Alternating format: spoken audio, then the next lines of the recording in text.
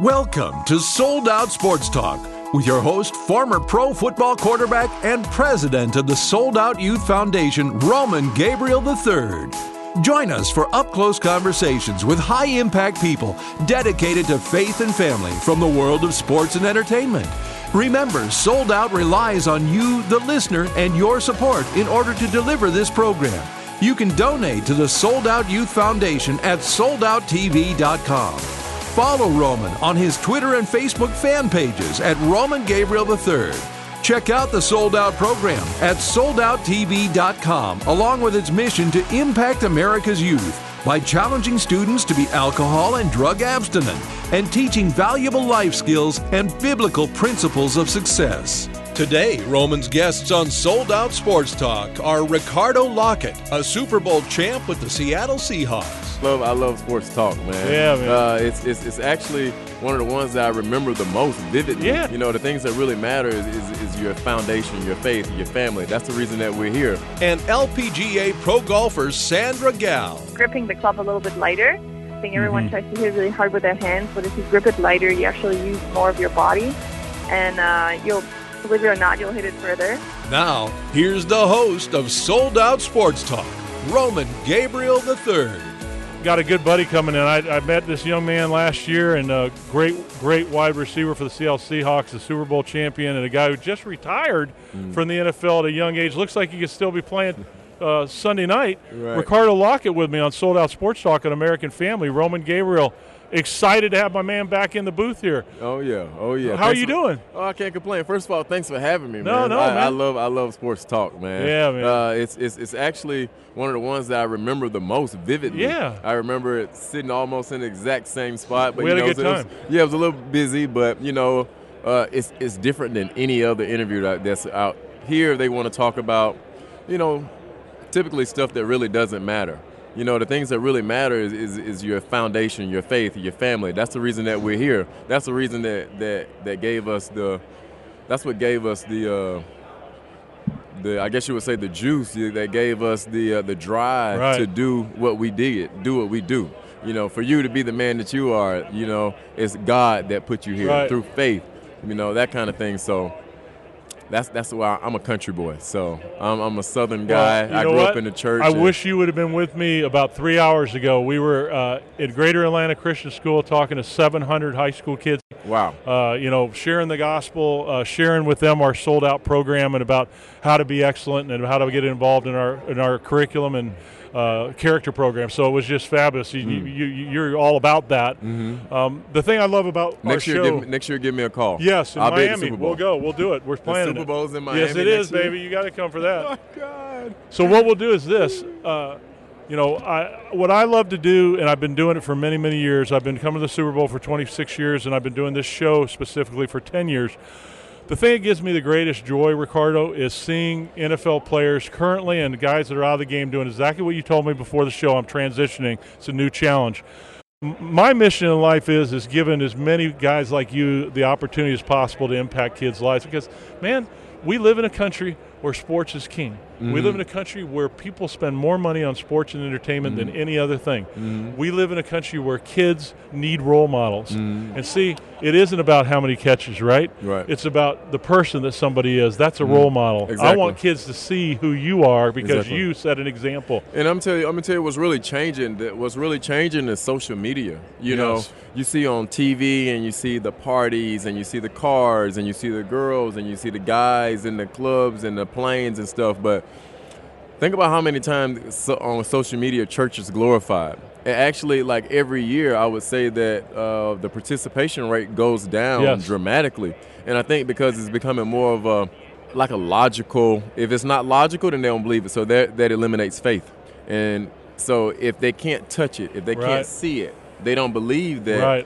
Imagination's tough. Yeah, they don't believe that one person can split a whole ocean and walk through it. They don't believe that a person can have a baby and not have sex. So, how do you teach. I'm saying from the 6-year-olds, from the people that's having, their mom is 18, 19, and I have no problem with the age. It's about what you're teaching them. But if you're at a young age and you're not even in church, so where exactly, does that faith come once you become 21 and you're 6 today? Right. And that's the thing that's so cool about role models and about what we do as Sold Out is we want kids to know number one, it's cool to love God. It's cool to reach your potential. It's cool to be great. It's cool to be drug and alcohol abstinent. And you guys, people tell me, but hey, athletes do things wrong and they fall and say, everybody does. Nobody's perfect. No, all I try to do is to know the people that I deal with in my program and say, no, they're not perfect, but I want kids to know that positive role models are out there that they can say, something Ricardo Lockette's doing. Hey, I like what he's doing. I want to implement that part in my life, whether it's football or the way he lives his life. But when they don't have positive role models because they don't have it at home, a lot of them, where do they go? Exactly. The internet? The internet. And the internet's not going to teach them what they really. Exactly. It's just a new day and age at this point. It's a new day and age. So it's tough. I don't have the answer to that. I don't know how you outpower social media and just the peer pressure of being cool or being teased. If you were a kid right now and you walked into a middle school and you're 7th grade and you walk around with a Bible, you're a weird kid. And I don't think that's normal. That's a kid that has strong faith. That should be the kid that, okay, I need to study with this person. I need to figure out where this person is going because this person has a foundation that can't be broken. Even if this person fails this test, this person is going to rely on God. Even if this person gets put out of this class, this person is going to rely on their faith. And they've been raised that way, so they're afraid that their parents are going to be upset because their parents have put that fear in them, hey, that's not what we do. That's not the way that we live our life. That's not how we treat people. If someone has less than us, we don't talk about them. So if you think about it, that Bible is almost an example of resilience, of unbreakable structure, is being a leader, not being a follower. But in this day and age, that's a weird kid. Yeah, it is. So we can't change that, but I do what I can. I just try to affect everyone that I can when I come in contact with them and just kind of, let them know that these rings are all given to me from God. There's a lot of things that's happened to me in life that I could have died in a car accident. I could have died with my football injury. I could have done a lot of things growing up in high school that that would make me ineligible to go to college. So there's a lot of things that I overcame that I had to go the opposite way of where the crowd was going. I had to skip out on parties. I had to stay at home. When I stayed at home, I ended up going to Bible study with my mom. My granddad is a preacher. My entire family went to that same church. So I was there with usher. I was an usher. I was in the youth ministry. I was on the youth in the youth choir, so forth and so on. So a lot of people aren't raised like that today, and it's not typical. So I just feel sorry for them, and I don't know where they're going to have the faith in the next couple of years. Roman Gabriel with my man right here, and you said it. One of the things that we have to do a better job of is if parents are not going to take responsibility for their kids, then I feel like it's our mission to at least provide programs and opportunities and role models and position them to be successful. I know when I grew up, I came from a broken family. My parents divorced when I was 9 years old. My dad was 17 years in the NFL. Was one of the greatest football players I've ever seen play the game. But my mom knew that I needed positive role models. So she put me in Bible study and in youth group where I had youth pastors to help me. She put me with other guys' husbands, that took us to ball games. She knew that we needed that kind of father figure and that person while my dad wasn't there. So, God really replaced that, like you said. He always has the solution. Exactly. But as you said, we have to be intentional about making the opportunity. And they even took it out of church. They took it out of school. It's illegal. It's against the law to pray at school. If a teacher were to say, "Hey, everybody bow your heads," she'll be fired. Can't do it.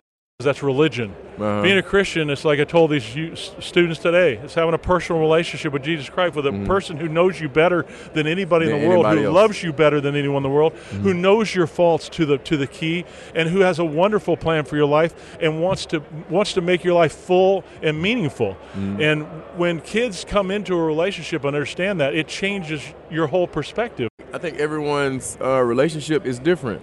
I have friends that pray and they start out, Lord, I come to you as humbly as possible. And I have other friends that start out, hey, God, this is going to be a long one for me. Yeah. So, there is no right or wrong way. What I don't like is when people try to tell you how to be a Christian and tell you, oh, that's wrong, because you don't know my heart. You don't know how I feel. Maybe I grew up saying words like, I don't know. Yeah. Maybe I don't say I don't know. So it's like, so you can't really judge a person by the words. It's more on their heart. Exactly. And one of the most gratifying things about being at the Super Bowl as long as I have and covering you guys at Super Bowls, I've covered all the Patriots Super Bowls, is watching young players grow into strong Christian men, watching young players like you become mentors and to take the place of where you were and say, I remember that person that helped change my career. In terms of my personal life and my business life. Herm Edwards, you remember with ESPN, played with the Philadelphia Eagles. Yep. I'll never forget the first time I met Herm out of college. The Eagles had gone to the Super Bowl against the Raiders. I did a football camp right out of college with them, and, of course, I was a big Eagles fan. My dad played for the Eagles. Herm comes up to me. The first thing he says is, I just want to let you know that your father helped teach me how to be a professional football player, helped teach me how to handle the locker room, how to be a man, how to represent in the community, responsibility as a player. I thank him for that every single day. I was with Rod Woodson the other day, and Rod Woodson told me, he said, Roman, I didn't have a clue my first 2 or 3 years. Someone told me, Coach came to me, you got incredible talent. You could be a Hall of Famer. You got to change the way you work. Wow. And he said that person changed me, and then I realized at year 5 that I had to help the rookies. Tell me about that experience in your life. Oh, man, you mean helping the rookies? Yeah. Oh, just being on the other side and being there and knowing what you have to do. Yeah, exactly. And actually, one of my friends that are here now that actually works for NFL Network, Mike Robb, I did an interview with him. And if you look it up, so he was saying, it was my second year, and I had just left the practice squad going into my second year. And he was like, Lock, so what do you look forward to next year? And I was like, I look forward to helping the guys, helping this and that. He was like, man, how do you plan on helping somebody when you've only been in the league 1 year, you don't know much, you haven't even really played? But I said, I know more than they know. I could talk to this guy all day long. Ricardo Lockette, Seattle Seahawks Super Bowl champion, now starting that new life in retirement. Ricardo, you're welcome to come back anytime. It's just so fun to talk with you. I'll see you in Miami. And I wish I could have made it with you guys to the school, man. I enjoy talking to the kids and using my platform. Because a lot of times, they don't get the athlete to come in or the guy that looks like myself. And I'll come in and, I come in with my rings and my watch and all this stuff, and he fits the profile of the guy on social media. But guess what? I am. And I believe in God. You got to follow him on Instagram and Twitter, Ricardo Lockette. Show us the ring. Show us the rings right there, baby. I like that. I left my dad has the other Seahawks ring. Okay. Yeah. So 200 fingers going to get it done. Right. Ricardo, great to have you. Pleasure. We will see you soon. Stay in touch. Pleasure. Ricardo Lockette, Seattle Seahawks Super Bowl champion wide receiver, right here on Sold Out Sports Talk. When we come back with more. You're listening to a best of edition of Sold Out Sports Talk with your host, Roman Gabriel III. In this segment, Roman talks with LPGA pro golfer Sandra Gal. Visit soldouttv.com and consider donating to the Sold Out Youth Foundation. And follow Roman on his Twitter and Facebook fan pages at Roman Gabriel 3. Now, once again, here's Roman Gabriel III. She's won over $4 million in her career. A University of Florida graduate. Sandra Gal with us. Sandra, how are you? I'm good. Thanks for having me. I'm very excited. First of all, you've got University of Florida roots. You're a Gator, an All-American there when you played there. So tell me about how you got to Florida from Germany. I actually got recruited in Europe. I was one of the top players in Europe, and so a lot of the coaches go over there to, look at some potential players, and so that's how I met my coach, and I visited Florida, and I really liked it. How was your experience at University of Florida? Because they have obviously a great golf tradition. Mm-hmm. My first year was really hard, just I think transitioning and finding a coach and everything, and then starting from the second year, everything got a lot easier, and I really started to love my experience there. I found some great lifelong friends, and at that time we were fifth in the country, so we won a bunch of tournaments. It was just a really, really great experience for me. You had your love of golf starting when you were about 5 years old on family vacations. Is that right? Yeah, exactly. Yeah. I actually really loved driving the golf cart more than I did playing golf at that time, but that was always a lot of fun. Yeah. Who were the golfers that you looked up to as a youngster, Sandra, in terms of coming up that inspired you? That was Ernie Els and Freddie Couples mostly. I just loved Freddie's rhythm, and then Ernie, my golf coach here, Andrew Park, that I had for about 12 years once I started college, or 10 years. He always brought up Ernie as an example, and I really loved his swing and his rhythm too. Those two guys, those are two of the sweetest swings in golf history, right? Yeah. So as you have progressed, and I hate to say this, but you're one of the old veterans on the LPGA Tour. I'm not going to call you old, but you've been there a while, right? I mean, with all these youngsters out on the tour has certainly changed and become more of the LPGA more of a worldwide tour here in the last 5 to 7 years, right? Yeah, absolutely. It's changed a lot. Our commissioner, Mike Wan, picked up our tour sometime 2009, 2010, and really changed it to where we've got a really great schedule, and we travel the world, and we have some amazing sponsors that step it up every year. So it's quite different to 2008 when I first started. A lot of people watch the LPGA Tour and the PGA Tour, and they see how difficult it is to win at the professional level. Talk to us about that and about overcoming that. And I know you have had some great spurts of golf here in the last few years, but where are you at in terms of where you want to be as a golfer on the LPGA? Oh, that's you know what? It's been great winning. It kind of took a burden off me. I think, it's been a goal for a long time. Unfortunately, it's been a while, and I would love to win again. So that's definitely still on, the forefront of my mind and something I want to do. So I think that will be one of my goals, but it has changed a little bit, since I've gotten involved in more things outside of golf as well, as in helping others. I feel like being a role model is a big part of why I'm out there, and just kind of playing and enjoying it. It's when you've been there for a while, it's easy sometimes to get sucked into results and kind of grinding through the year. So you got to put things into perspective and really appreciate where you're at. And I really appreciate what golf has given me over the years, and being able to grow as a person, face all these challenges. There'll be lows, there'll be ups. It comes and goes. You just see it over a longer period of time. And if you're able to experience even the times that are not as good, then you appreciate the good times too. That's really interesting to me, because when we are younger and when we come out of college, I played professional football, and your mind is on your profession, and it's on winning, and it's on those things. But it seems like, as you just said, as we get older in life, as we get a little wiser in life, as we experience more things in life, we begin to think about significance, and that's certainly true in your life, Sandra. Tell us about the Sandra Gal Foundation. Yeah. So my foundation is going to help a lot of underprivileged kids with after-school programs, and I really want to integrate mindfulness into their after-school opportunities, and I want to give them chances to experience, golf, music, art, all kinds of things that they want to do, and I want to do it with, the aspect of mindfulness, so they can kind of deal with what the background they've come from. A lot of these kids have a lot of trauma, and they don't have a lot of opportunities, so I just want to give them a safe space. And so we actually found a great space for that in Miami. There's going to be a Sandra Gal Children's Center, and I work with Volunteers of America, and they've actually helped a lot of families. So we have over 100 kids that have been formerly homeless, and they'll have access to that center in the afternoons, and we'll have staff, and they can just kind of explore their own strengths and talents. And your Sandra Gal Charity Challenge, you talked about working with Volunteers of America is a big part of raising funding for you?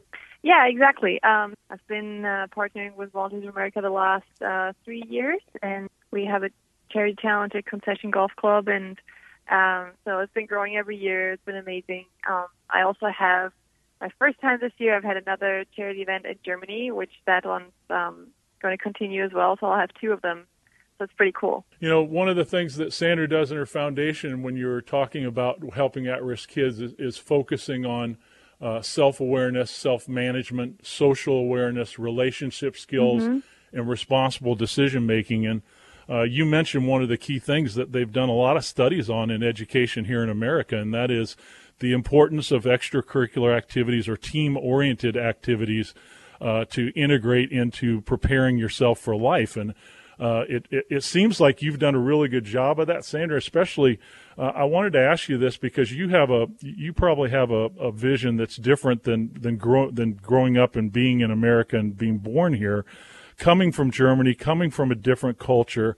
How has that impacted the way you look at the next generation and what you're doing with your foundation? I don't know. I guess I think I've seen a lot of different cultures. I've seen how people raise their kids differently, and I think coming from Germany, I've been very privileged that no one really has to be on the streets in Germany. I mean, of course, there's homeless people, but it's a very social country. Me feeling like I've always been very privileged to just say, hey, Dad, I want to do this. And then he said, okay, do it. You know, as long as you put 100% into it, you can do it. And being able to give that to kids who don't have that opportunity is really important for me, because I feel like, especially with all that, you know, all the awful things that are going on right now in not only this country but in the world, I feel like kids are the next generation of, you know, they are our hope. They are they need to be educated. You know, if we don't change their view on the world, how is everything going to change? So that's maybe where I come in with my perspective. Sandra Gall with us for the LPGA Tour. And Sandra, you just said it. I mean, you know, we have a foundation that works with kids in junior highs and high schools on drug and alcohol education and character training. And you just said it. You know, what do you see in working with at-risk kids that maybe might be the biggest challenge for this next generation? I think these kids need to see their potential, and they need to get past what they've maybe seen in their young age. So dealing with emotional trauma, being able to be, you know, self-sufficient in how to deal, with what they see and what they have experienced.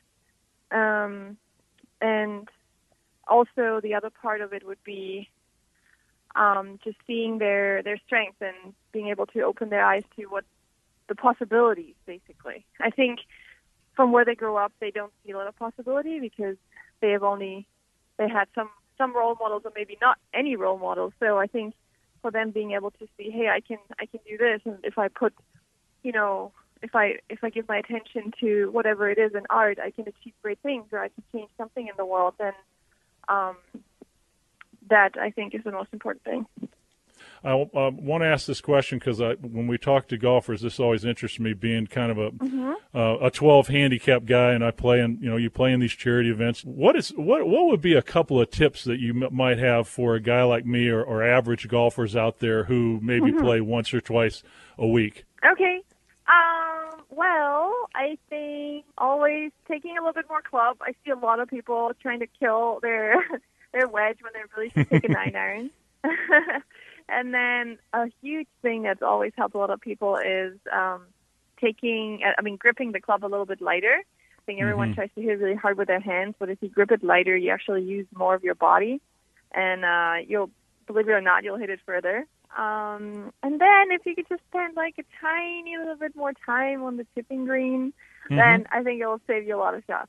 Oh wow, those are three great tips. And you know, you brought up something really interesting, because when you watch the LPGA Tour and you watch your smooth swing, you realize that, as you just said, it's not about how hard you hit the ball. It's about tempo, and it's about timing, and it's about, as you said, staying in rhythm. So, and you certainly have done that in modeling your swing after guys like Ernie Els and Fred Couples. They had amazing swings. Thank you. Appreciate that.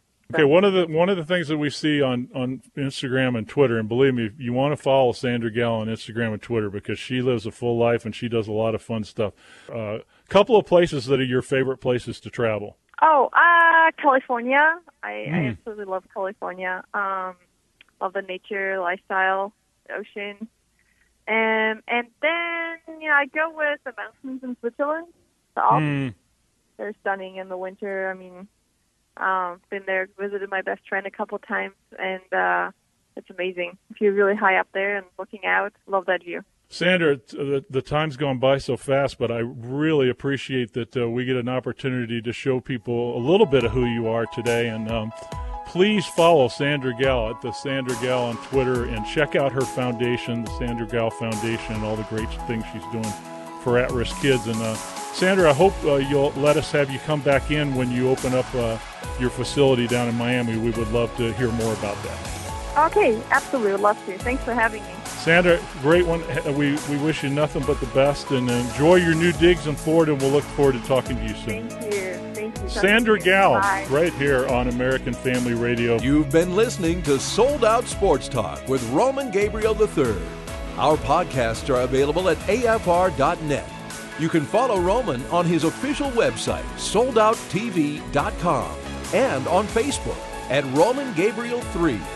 We'll catch you next time on Sold Out Sports Talk, your source for faith, family, and sports.